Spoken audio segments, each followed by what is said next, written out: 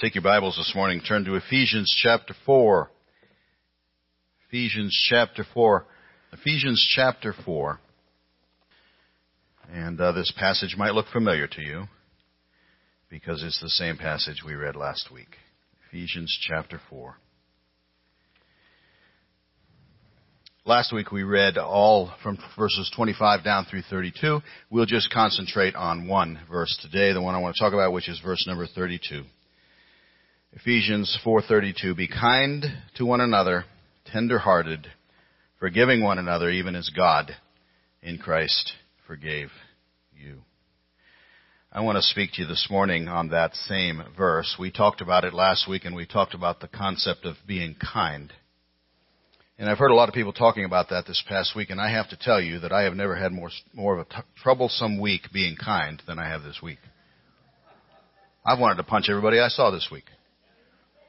And I don't say that braggingly. I mean, this devil has been working on me all week. I think my wife has taken the brunt of it. It's been difficult. And so I take that actually as confirmation. I think sometimes when the devil fights us, we just simply know that, he doesn't like what we said. And so today I want to talk about the other half of the verse, though. Be kind to one another, tender-hearted, forgiving one another, even as God in Christ forgave you. I want to talk about that last part.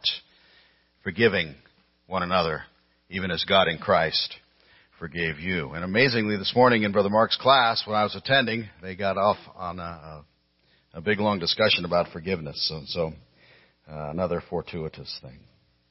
Just like the word kindness, the word forgiveness is another one of those big little words that we need more of. We need more forgiveness. As I thought about this week, and as I thought about that word, some questions came to my mind. What is forgiveness? What does it mean to forgive? What do we know about God and forgiveness? Does the Bible tell us anything about God and forgiveness? What are the limits of God's forgiveness? Are there any? Are there any limits on it? And what are the limits of our forgiveness toward others? Last week we said it's absolutely never okay to be unkind. Christians can, should, and must always be kind. What about forgiveness? Is it ever okay to not forgive? Do we ever have an excuse? Do we ever have a reason to not forgive? Is there anything that is unforgivable? Well, let's dig into Scripture, and let's see if we can answer some of those questions this morning. First of all, what is forgiveness? What does it mean to forgive? And we could look at a definition from the Old Testament, the New Testament. We could even pull out Webster's, and we'll pretty much find that they all say the same thing. In the Old Testament, the Hebrew words translated as forgiveness mean things like this. They mean send away, cover, remove, wipe away. And so to forgive is to send whatever this thing is away, to wipe it away, to cover it over, to remove it. In the New Testament, the Greek words that are used in the New Testament are very, very similar. Most of the time, the word that is translated as forgiveness means just that. It means to send forth or to send away. There is another Greek word that is translated forgiveness sometimes, and that means to deal graciously with. So again, whatever this thing is, we send it away, we send it forth, we deal graciously with this person. The English word, forgive, according to Webster's, means to give up resentment of, to grant relief from payment of, to cease to feel resentment against. And as I think about those definitions, whether I'm looking at the Old Testament, the New Testament, or even the English word itself, I notice something. I notice that forgiveness as described by those definitions has nothing to do with merit. Did you notice that? It's not based on merit. It's not based on some intrinsic value or worth in the forgiven. I am not forgiven because I deserved it. That might shock you, but I'm not. And what also might shock you is you are not forgiven because you are worth it, or because you deserve it. It's just not the case. Forgiveness is freely given. Forgiveness is an act of grace, the grace of God. And notice also that in all those definitions, forgiveness is not a feeling. It is an act of the will. It is something we decide to do, or God has decided to do. So think about all those definitions in light of our text, the verse that I read right at the beginning. And be kind to one another, tenderhearted, forgiving one another, even as God in Christ forgave you. Forgiving one another. I'm to forgive you. You're to forgive me. And we're to forgive each other as believers. When you do wrong, I'm to send that away. I'm to send it forth. I'm to wipe it away. I'm to cease feeling resentment because of it. I'm to grant relief from the payment of it. And I'm not to do it because I feel like doing it. I'm to do it not as a feeling or an emotion, but as a sheer act of will, as a sheer act of grace. How about another one of those questions? That's the definition, but how about this question? What do we know about God and forgiveness? Does the Bible tell us anything about Him and His forgiveness? It does. We know, for example, that He forgave the children of Israel time and time and time and time again. Psalm 78:38, but He, being full of compassion, forgave their iniquity and did not destroy them. Yes, many a time He turned His anger away and did not stir up all His wrath. We know that He forgave David. Wasn't that long ago we talked about David and his sin with Bathsheba and his murder of Uriah. He forgave David. And after that, David said to Nathan, I have sinned against the Lord. And Nathan said to David, the Lord also has put away your sin. There it is. He put it away. You shall not die. And David recognized the greatness of this forgiveness and sang about it. Perhaps more than one time, but certainly, at least in Psalm 32, one of his great psalms of confession, he said, I acknowledged my sin to you. My iniquity I have not hidden. I said, I will confess my transgressions to the Lord, and you forgave the iniquity of my sin. We know that, just as the definition implied a minute ago, we know that His forgiveness is not for our sake. It's not based on our merit, but it's for His own sake. It's an act of pure grace. And when God forgives, He forgets. Even I am He who blots out your transgressions for my own sake, and I will not remember your sins. The Apostle John said the same thing. He repeated the thought in his first epistle. He said, I write to you, little children, because your sins are forgiven you. Why? Because you deserve it? No, for His name's sake. We know that forgiveness is one of God's attributes. It's one of His characteristics. For you, Lord, are good and ready to forgive and abundant in mercy to all those who call upon you. It's who God is. He is a forgiving God. In the New Testament, Jesus, who was God made flesh, demonstrated this aspect of God's character, this forgiving nature of God, in His dealing with others. Jesus forgave. He forgave the sins of the paralytic, whom 4 men lowered down through the roof for his healing. Mark chapter 2 and verse number 5, when Jesus saw their faith, He said to the paralytic, Son, your sins are forgiven you. He forgave the sins of the notoriously sinful woman who crashed a dinner party where He was eating and anointed His feet and wiped His feet with her tears. Then He said to her, your sins are forgiven. He forgave the sins of the woman who was caught in the very act of adultery in John chapter 8. When Jesus had raised Himself up and saw no one but the woman, He said to her, Woman, where are those accusers of yours? Has no one condemned you? She said, No one, Lord. And Jesus said, Neither do I condemn you. Go and sin no more. And by the way, even though it's not a topic I'm going to develop in this sermon, there's something else in that that's very important to see. Forgiveness is not license. Jesus did not say there, I forgive you. Go ahead and keep on sinning. He said, I forgive you. Don't do it anymore. It's not license. He forgave the woman who had been caught in the very act of adultery. The Apostle Paul wrote that God's forgiveness was all-encompassing. He forgives all our sins. Colossians chapter 2 and verse 13, you being dead in your trespasses and the uncircumcision of your flesh, He has made alive together with Him, having forgiven you all trespasses. All trespasses. Say that with me. All trespasses. Who wants to tell me what all means? All means all, and that's all means. All trespasses. John wrote that He forgives all who confess. If we confess our sins, He is faithful and just to forgive us our sins and to cleanse us from all unrighteousness. 1 John 1:9. And so now as we think about these truths, about what the Bible says of God and His forgiveness, let's go back and apply those to our verse that we're talking about today. Be kind to one another, tenderhearted, forgiving one another, even as God in Christ forgave you. I can't help but reflect. Am I forgiving that way? as God in Christ forgave me. God's forgiveness is continual. It's never ending, is mine. Is yours?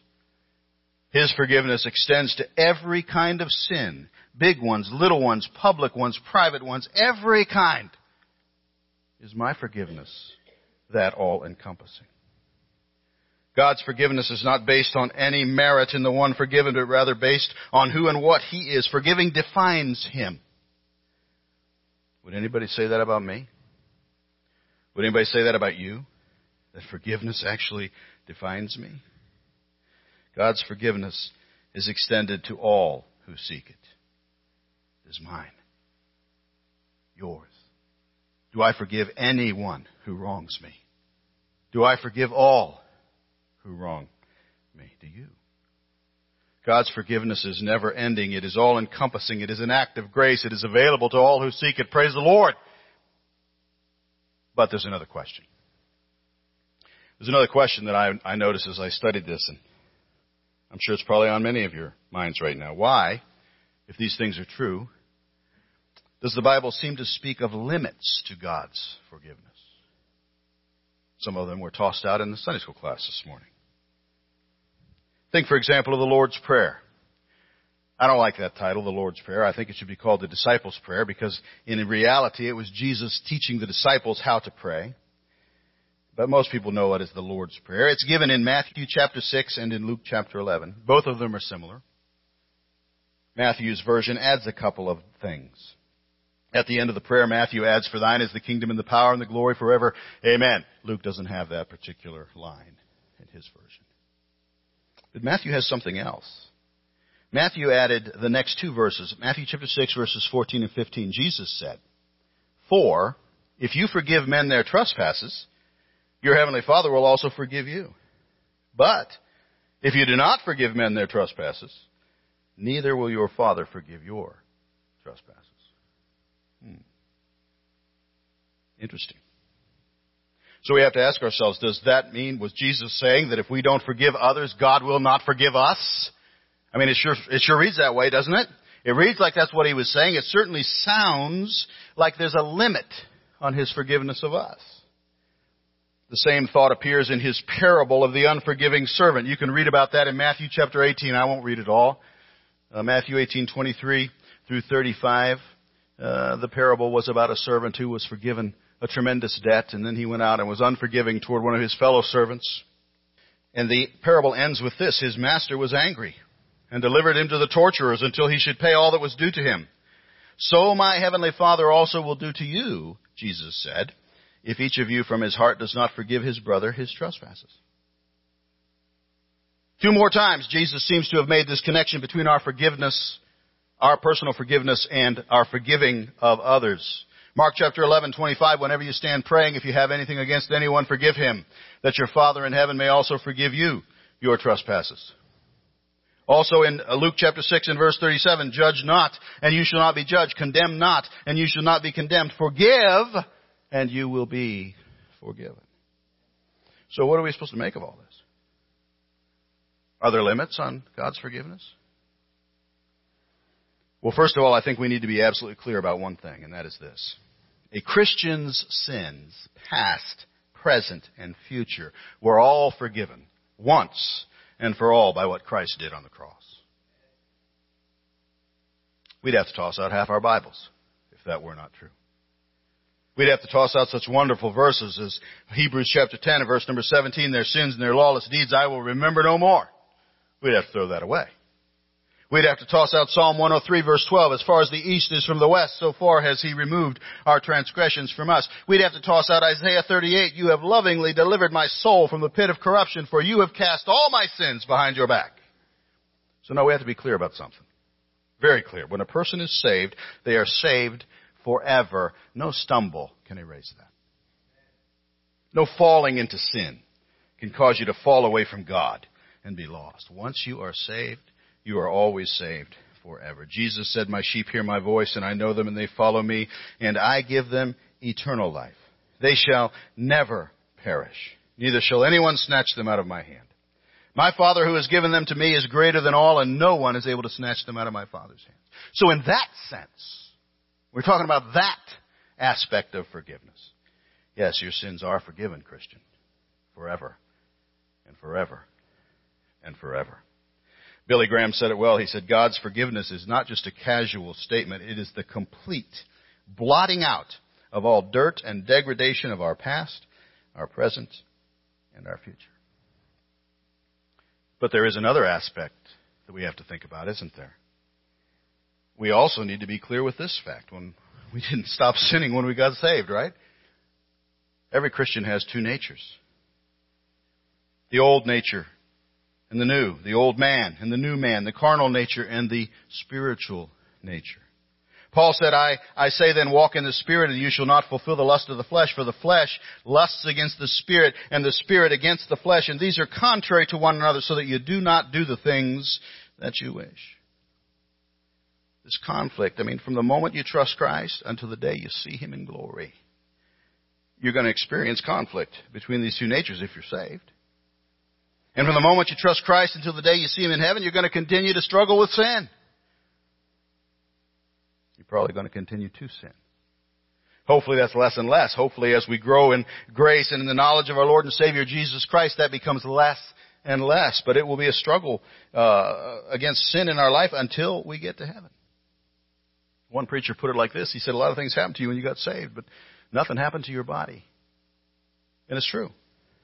The sensual struggles, the addictions, the besetting sins that were present before you got saved are almost certainly still present after you trusted Christ. You're still going to be tempted by them. You're still going to be wrestling with them until the day the Lord takes them away when you get to glory. So on the one hand, we are forgiven forever by Christ's shed blood on our behalf on Calvary. But on the other hand, we need continual forgiveness of our daily sins to stay in right relationship with Him, to stay in fellowship with Him, and to enjoy our salvation, to have the joy of our salvation. One of the commentators I consult often said it like this. He said, we need to get one great principle straight. When a sinful human being becomes a Christian, he does not cease to be a sinner any more than he ceases to be a human being. Oh, he has a new nature planted within him by God. The new nature does not sin. The new nature will constantly lead him along the paths of holiness if he will yield to it. But the Christian also has a sinful, fallen nature that he will never eradicate in this life. This old nature will get him into trouble again and again. And every time it breaks out, he will find that it also breaks the fullness of his fellowship with God. And so what is the Christian to do in these circumstances? The Bible teaches he is to return to the Lord again and again to confess his sin and to ask for forgiveness and cleansing. If he neglects to do this, he will lose all the joy of salvation. If he asks for forgiveness, he will enter increasingly into the joy of a deepening fellowship with God. Jesus illustrated this very concept in the upper room when he washed the disciples' feet. You remember he washed the disciples' feet. He took a bowl, he went around and he washed all their feet. And he got to Peter, and Peter was appalled. What? You, the King of Kings and Lord of Lords, are going to stoop to wash my feet? And Peter said, you shall never wash my feet. And Jesus answered him, if I do not wash you, you have no part with me. And Simon Peter said to him, Lord, not my feet only, but also my hands and my head. Wash me all over then. And Jesus said to him, he who is bathed needs only to wash his feet, but is completely clean. And you are clean, but not all of you. The Christian is clean. The Christian is washed clean by the blood of Jesus. But the Christian gets dirty feet by walking about in this daily, dusty world. And so they need daily, maybe even hourly, maybe continually, to seek the cleansing of the dirt that accumulates. We need our feet washed. We need to seek forgiveness of our daily sins. Not so that we will be saved. We are already saved. But we need to seek forgiveness because when we sin, our fellowship with God is broken. And when we sin, the joy of our salvation goes absent. Let me quote Billy Graham again. He said, repent when you fail and immediately seek God's forgiveness and restoration. Sin breaks our fellowship with God. That's why David, in his other great penitential psalm, Psalm chapter 51, he prayed very, very specifically. He said, restore unto me the joy of my salvation. This saved man was seeking forgiveness not because he was lost and needed to be saved. He was saved. He knew he was saved. But rather because his relationship with God was damaged. It was marred. He wanted it restored. His joy was gone, and he wanted it back. So all that to say, those 3 or 4 places that I read a minute ago where it seems like forgiveness is contingent on our forgiving others, all of those have to do with this second aspect. None of them have to do with salvation. None of them have to do with that aspect of our of forgiveness. So if you think about all those passages again, you can go back and study them on your own. Think about them. All of them are talking about saved people. Every one of them. And what they are saying to us is this: if we want to see forgiveness in our lives, if we want the dust from our feet to be washed off, if we want to see complete fellowship with God restored, if we want to have the joy of our salvation restored again, then we need to forgive others. It's really pretty simple, I think. We can't come to God asking for forgiveness of our sins while harboring the sin of unforgiveness. He just points his finger at that sin. He says, you got to deal with that too. You got to deal with that. So properly understood, I think these passages that at first glance seem to speak of a limit to God's forgiveness aren't talking about that at all. I think they're actually teaching the universality of our forgiveness toward others. They remind us it's inseparable from Christianity. If we are forgiven, we will be forgiving. Not because others deserve it from us. Not because we feel like it. Because it's who we are. Christians forgive. Or they suffer the loss of joy as a result. A man named John Oglethorpe was talking to John Wesley one day, and he said, "I absolutely never forgive." And John Wesley very wisely said to him, "Then, sir, I hope that you never sin." Well, here's another question then. What then are the limits of our forgiveness of others? Are there limits of us? This was the question that came up this morning in Sunday school. Is it ever right to not forgive? And I think the answer is simple. No. Never. You say, what if they are unrepentant? What if they just simply refuse to repent? Or maybe they do repent, but they go back and do it again, and then they repent, and then they go back and do it again, and then they repent. What about those types of situations? Luke chapter 17, take heed to yourself. If your brother sins against you, rebuke him, and if he repents, forgive him. And if he sins against you 7 times in a day, and 7 times in a day he returns to you saying, I repent, you shall forgive him. That passage would seem to tell us that we need to forgive over and over and over, but it also seems to give us a way out, doesn't it? It also seems to say that he has to repent if you're going to forgive him. But that passage is not the only passage. There are other passages, like Mark chapter 11. They don't have that contingency in there. They imply that forgiveness is without exception. Mark 11:25, whenever you stand praying, if you have anything against anyone, forgive him, period. No exception. No exception. So I don't think there is any loophole, any way out. What if I've forgiven them seemingly 1,000 times and they just keep right on hurting me? Peter came to him and said, Lord, how often shall my brother sin against me and I forgive him? Up to 7 times? Jesus said to him, I don't say to you up to 7 times, but up to 70 times 7, Matthew 18. Jesus was using a huge number there. You know why? Because he was indicating a huge forgiveness. We're not to forgive just once, or twice, or 7 times. We're to forgive over and over and over and over and over. Forever. There's no limit to that. That was meant to be such a big number that we would never get there. See, I've read the Bible through many times. I don't know how many times, but I've read it through many times in my Christian life now. By the way, this past May 3rd was my 49th birthday as a believer. Hallelujah. And so in those 49 years, I've read it through many times. And I'll tell you, I can't find a verse that gives me license to avoid forgiving somebody else. I can't find anything in the Bible, as many times as I've read it through, that says it's okay for me to be unforgiving. In studying for this message, I looked through multiple resources, commentaries, all kinds of things, multiple versions of the Bible. I was looking for any kind of an exception, any loophole, any get-out-of-jail-free card that would let me say, I don't have to forgive you. Couldn't find it. There's no such thing. There is no limit on the forgiveness that we are to show others. Just as there was no limit on the forgiveness shown us by Christ. Remember our verse, our text for today. Be kind to one another, tenderhearted, forgiving one another, even as God in Christ forgave you? How much did Christ forgive you? How much? What sins in you did he turn away from in disgust and say, I can forgive some things, but I can't forgive that? None. None. And that's the level of forgiveness we are to show to others.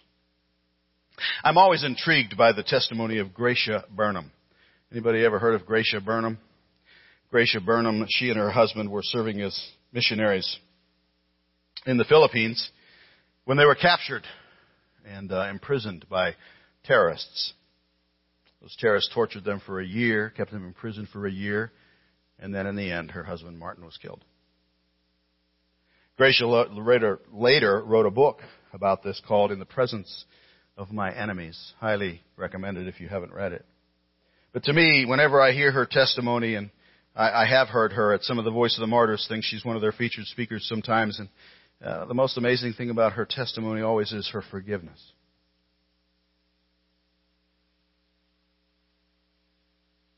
She forgave those who tortured her. She forgave those who killed her husband. She even went back some time later and looked for them. She wanted to find the very terrorists that had imprisoned her, the very ones that had been associated with the death of her husband. And she found some of them. She found some of them in prison. She found some of them, and she even led some of them to Christ. Amazing. Astonishing. Billy Graham said, and I know I've got several Billy Graham quotes in here today, but Billy Graham said, forgiveness is one of the most beautiful words in the human vocabulary. How much pain and unhappy consequences could be avoided if we all learned the meaning of this word. And Albert Einstein, I don't quote from him very often. Albert Einstein said, weak people revenge. Strong people forgive. Al was right. So 2 questions must be considered in light of all these things. Number 1, are you forgiven? And number 2, are you forgiving? Are you forgiven? If you've trusted Jesus Christ as your Savior, then you can joyously answer yes to that question. You can say, absolutely, every sin that I have ever committed, past, present, and future, every sin that I commit now, every sin that I ever will commit, is under the blood of Christ. I am forgiven. Hallelujah. But if you haven't trusted Christ, then you know what? Your sin remains hanging about your neck like Marley's chains in Dickens' The Christmas Carol. You remember that story? And Marley was trying to convince Scrooge of the danger of it. And he said to them, and he said basically to him that every day that you don't do something about this, the chain gets longer and the chain gets heavier. He said, it's a ponderous chain. I always love that line. It's a ponderous chain. But you can be rid of it. You can be rid of it today. You can be forgiven today if you but trust Christ today. And so I ask you today, if you have not yet been forgiven, will you not step out as we sing in just a minute and kneel here and give your sins to Jesus? He will forgive every single one of them forever. Are you forgiven? Christian, are you forgiving? That first question was for someone who's never trusted Christ, but this one's for you. This one's for me. Are you forgiving? Wives, are you forgiving of your husbands? Husbands, are you forgiving of your wives? Kids, are you forgiving of your parents? Parents, are you forgiving of your kids? Are you forgiving? Are you forgiving even of those who wrong you more than once? Maybe even many times. Martin Luther King said, forgiveness is not an occasional act, it is a constant attitude. Is that you? And when you forgive, do you also forget? A man who was telling his friend about an argument he'd had with his wife, he said, I hate it. I absolutely hate it. Every time we have an argument, she gets historical. And the friend looked at him and said, I think you meant hysterical.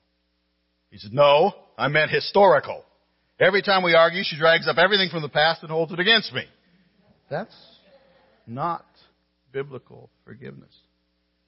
Not at all.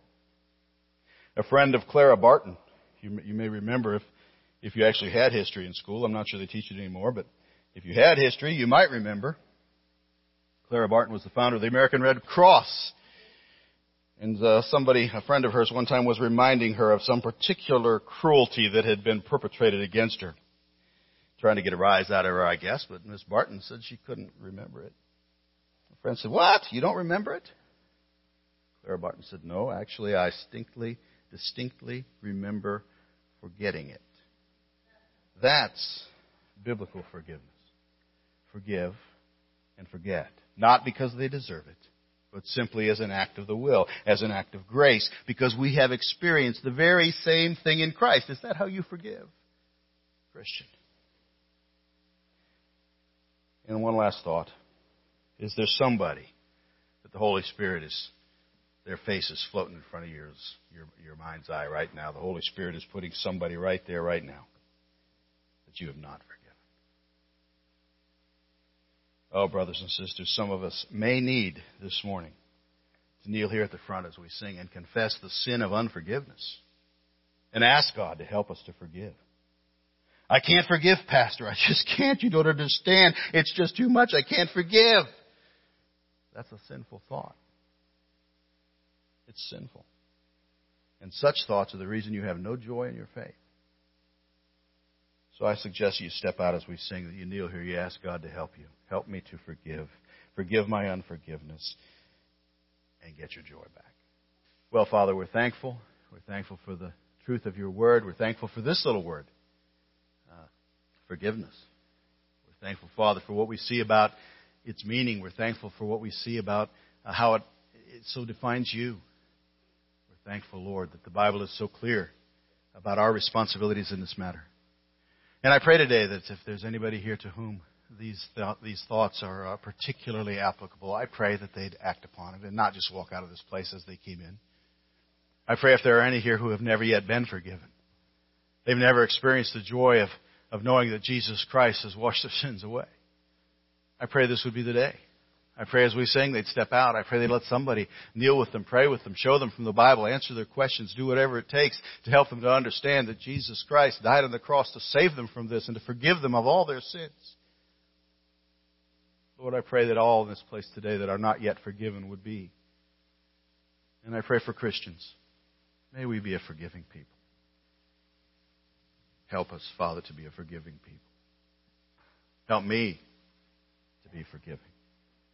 And I pray today, Father, that if there's anybody who's struggling with a spirit of unforgiveness, somebody who's dealing with a hurt that they just can't seem to get away from, help today to be the day, Lord, that they lay that on the altar. Say, Lord, here it is. Help us to be forgiving. So bless the invitation. We give it to you in Jesus' name.